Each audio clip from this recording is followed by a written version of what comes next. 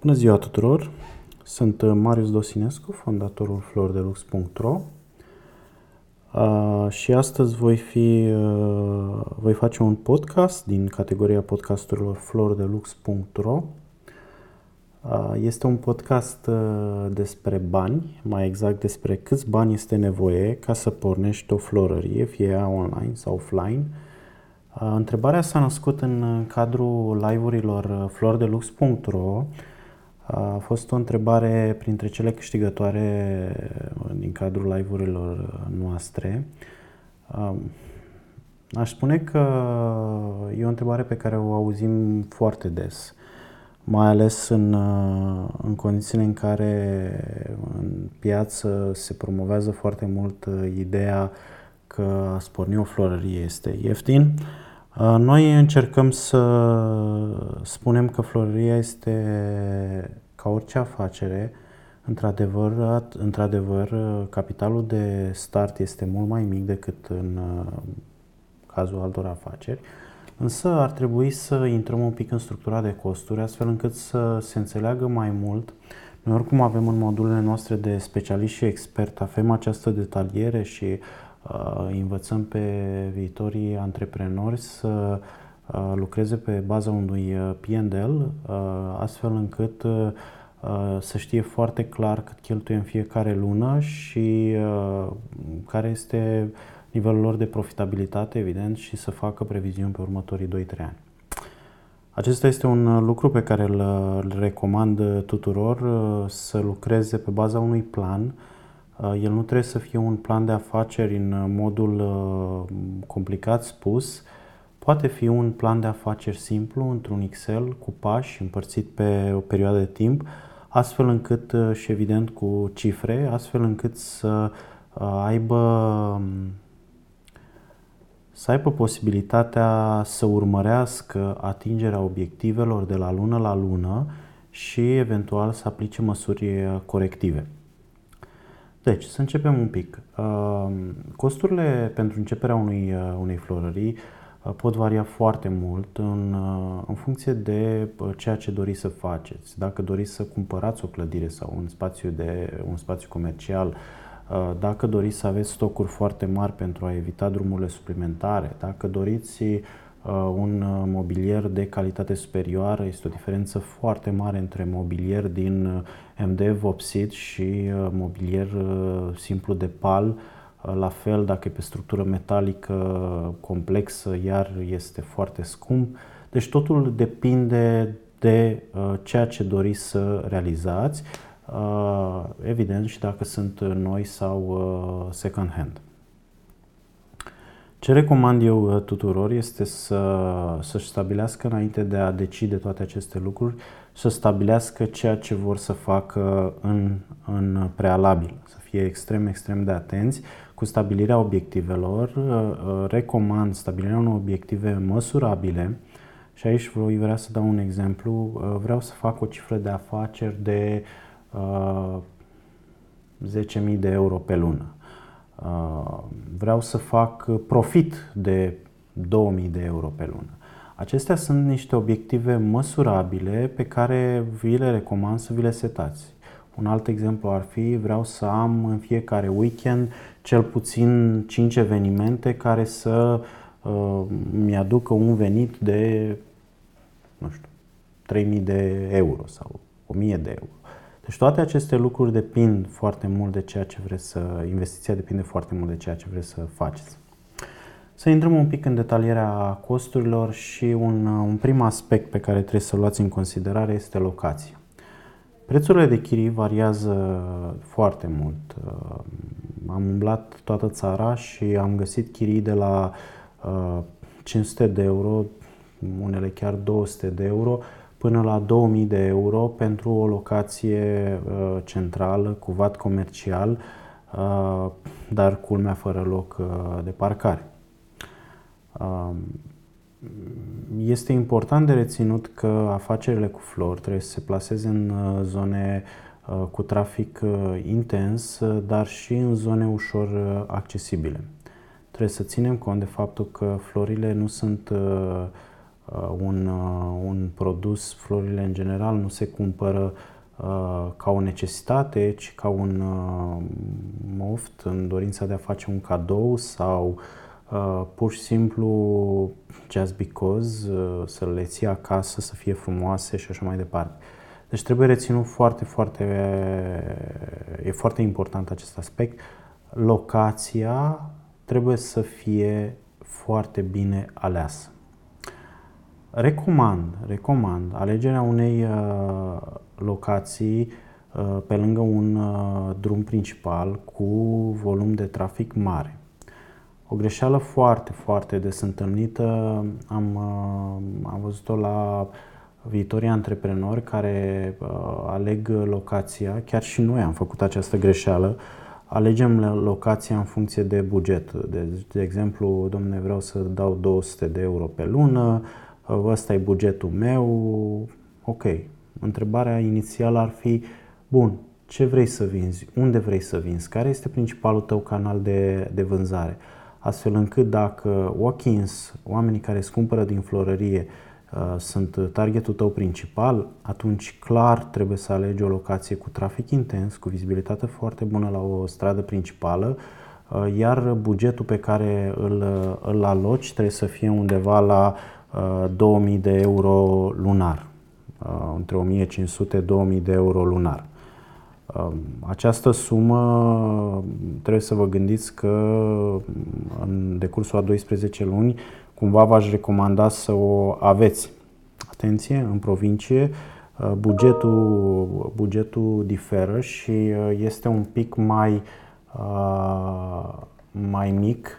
Practic, în orașele de provincie vorbim de un buget de aproximativ între 500 de euro și 1500 de euro. Da?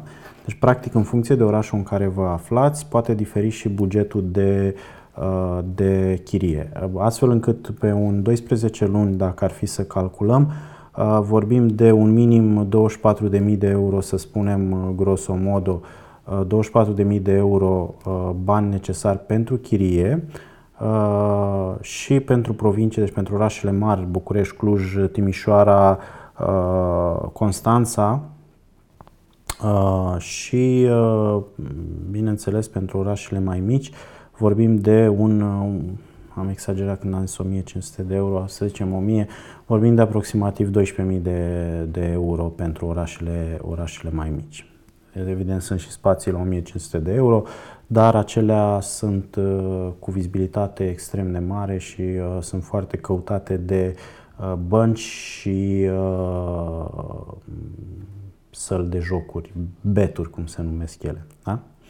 Deci, practic, din start avem un buget pe care trebuie să-l țineți, să luați în calcul de aproape 24.000 de euro pentru orașele mari și de 12.000 de euro pentru orașele mici. Atenție, dau cifre maximale. În ideea worst case scenario trebuie să întotdeauna să iei în calcul acest lucru. Ok, dacă nu vând nimic, câți bani trebuie să am. Deci din start vorbim de, să punem valoarea pentru orașele mai mici, 12.000 de euro din start trebuie să iei. N-am mai adăugat aici costul garanției și costul eventual lunile în avans pe care le cer proprietarii.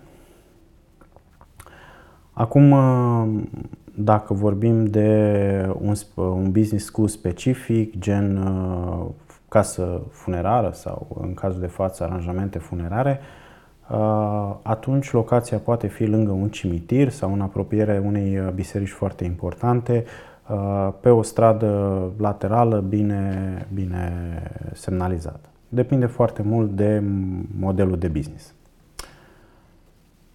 Echipamentele sunt un alt cost pe care îl avem, deci practic avem prima oară chiria. Al doilea cost este cel al echipamentelor și aici mă refer la echipamente frigorifice, mese de afișare a produselor, Bineînțeles, acestea sunt necesare pentru a putea mări viața produselor și o cameră frig poate costa între 2500 de euro până la 5000 de euro. O să pun suma maximală pentru că aici recomand mare atenție în alegerea echipamentului. Vă poate salva foarte mulți bani. Evident, depinde extrem de mult și de dimensiunea camerei. Dacă vorbim de o cameră de 30 de metri pătrați, investiția poate ajunge până la 10-15.000 de euro. De asemenea, trebuie să luăm în calcul și faptul că e posibil să aveți nevoie de o mașină. O investiție minimă pentru o mașină, un second hand, ar fi de, să zicem, 2000 de euro, astfel o să fie o mașină care nu vă lasă. Noi am făcut greșeala în trecut să investim în mașini de 1000-1500 de euro, care în 2 ani de zile ne-au lăsat baltă. Deci, practic, au fost niște bani pierduți, pe lângă niște costuri de reparație destul de importante. Nu faceți această greșeală. Da? Mai vorbim în continuare de costuri de mobilier și amenajări, care este un cost la fel variabil în funcție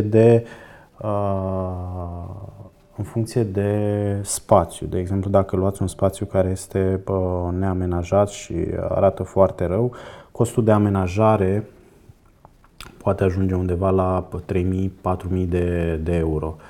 Apoi costul mobilierului, la fel în funcție de pretenții, poate costa undeva la 2.000 de euro, 2.500 de euro și deci, practic, în funcție de pretențiile pe care le aveți, costul mobilierului poate să fie între 500 și 5.000 de euro. La fel, este influențat de dimensiunea spațiului, de categoria de clienți cărora vă adresați, de tot ceea ce v-ați propus în afacerea voastră. Practic o să adaug la costurile de mobilier și amenajare, o să pun un 5.000 de euro total. La fel este o sumă care ar trebui să cuprindă absolut tot ce vă propuneți. Pe zona de amenajare, evident. Mai vorbim de computere, POS-uri, casă de marcat și tot ce presupune partea de IT, conexiune, video, supraveghere, absolut tot ce ține alarmă și tot ce ține de partea de căblăraie IT. Ar fi și aici undeva la 3.000 de euro, pe care aici pot să spun că sunt optimist când spun 3.000 de euro. Depinde la fel foarte mult de ce tipuri de echipamente vă luați. Deci, practic, aici la fel variază extrem de mult. Întrebarea a fost foarte bună, însă răspunsul este extrem de complex, însă acum încerc în acest podcast să vă îndrum un pic în direcția cum anume să vă faceți structura de costuri în funcție de obiectivul pe care îl aveți. Consumabile, aici vorbim de unelte, anumite lucruri, poate chiar și de birotică, tot ceea ce aveți nevoie pentru florărie. Aș mai adăuga un 300 de euro, mai mult sau mai puțin, depinde cât de mult vreți să luați. Apoi vorbim de un inventar.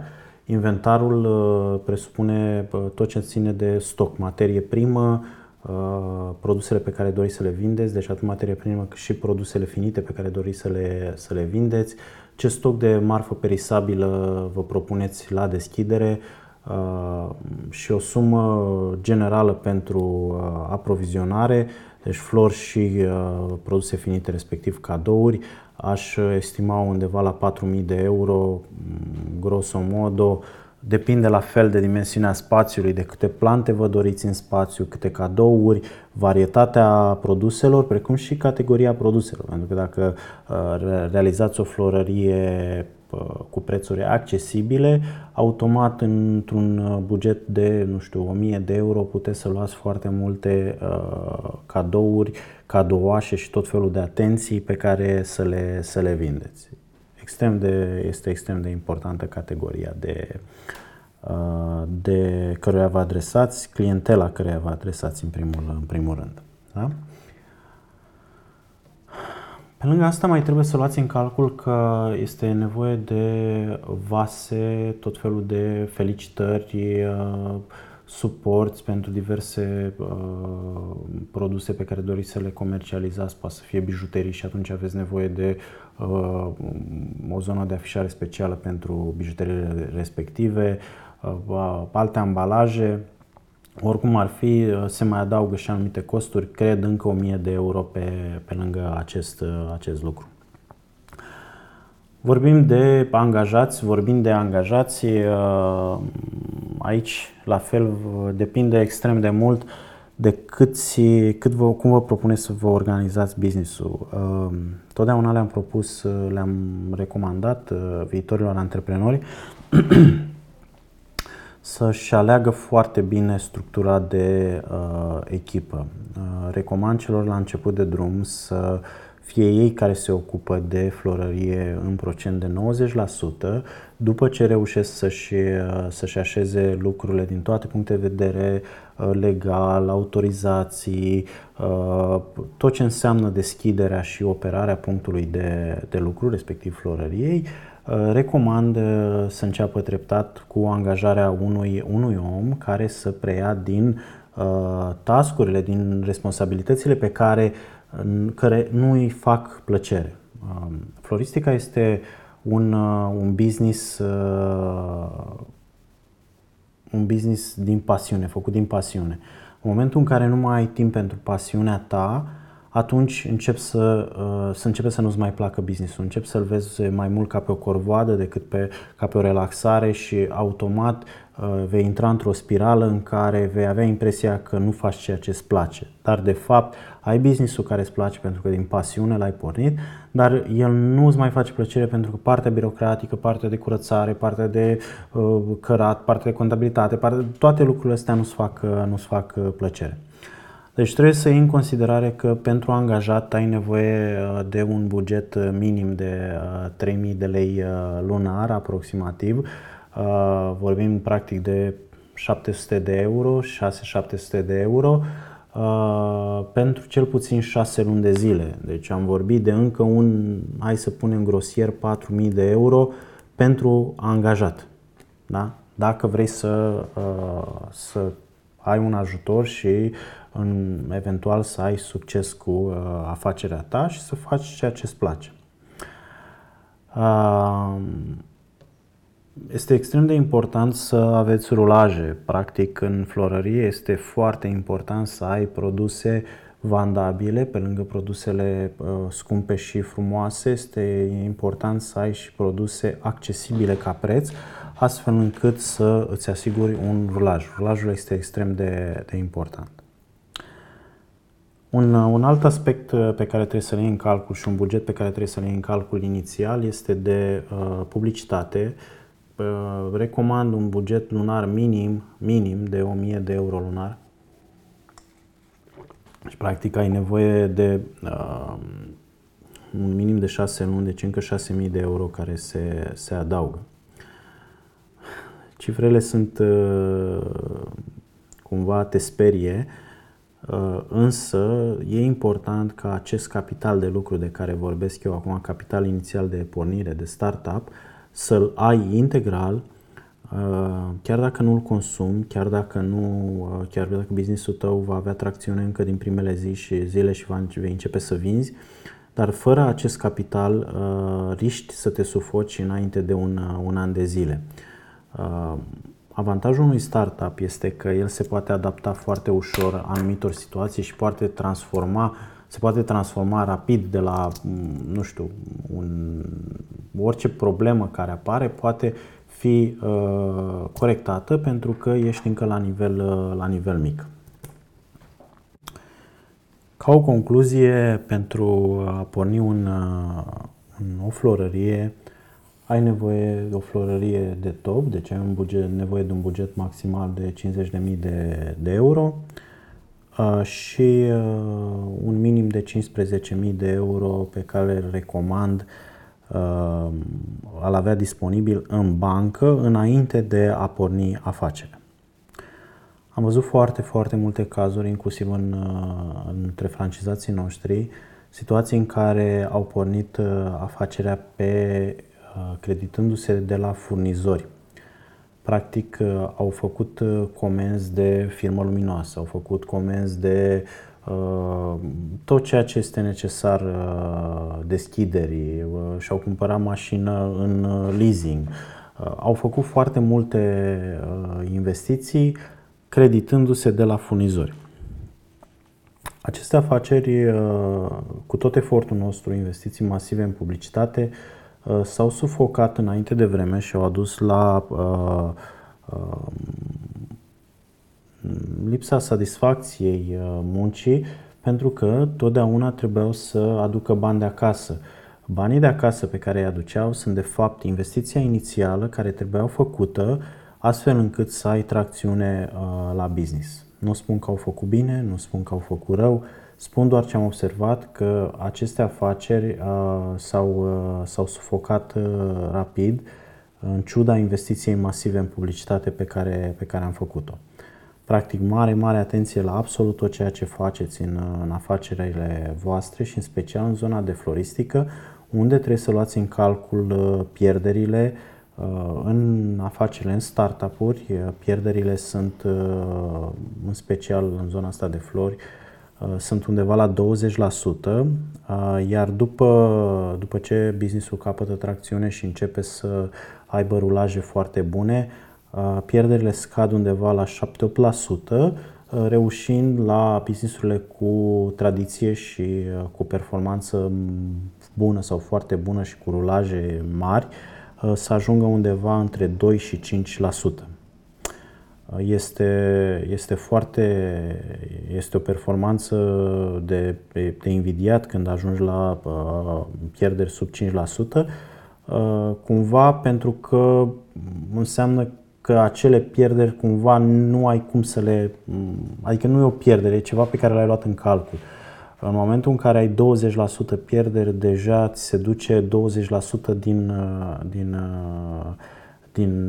peste 15% din profit se duce în pierdere, flori aruncate la gunoi.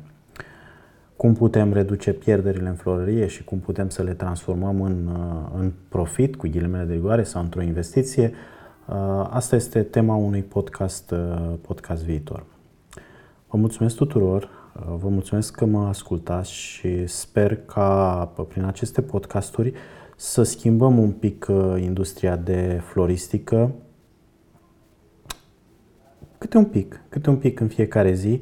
Nu suntem singuri, practic prin efortul nostru comun, al nostru, al organizatorilor de cursuri, al tuturor celor implicați în industrie, inclusiv al depozitelor angro care se modernizează, o să schimbăm ușor industria.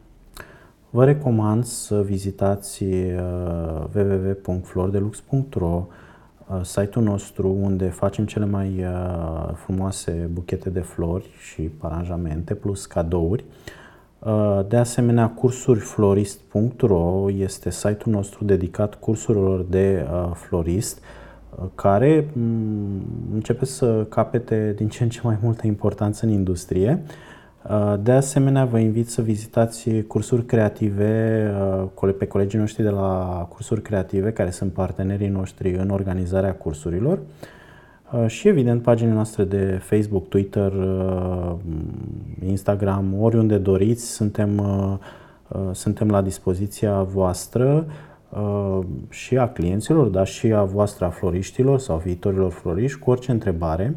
Iar pentru parteneriate, vă invit să vizitați flowersnet.ro, este rețeaua noastră de parteneri locali.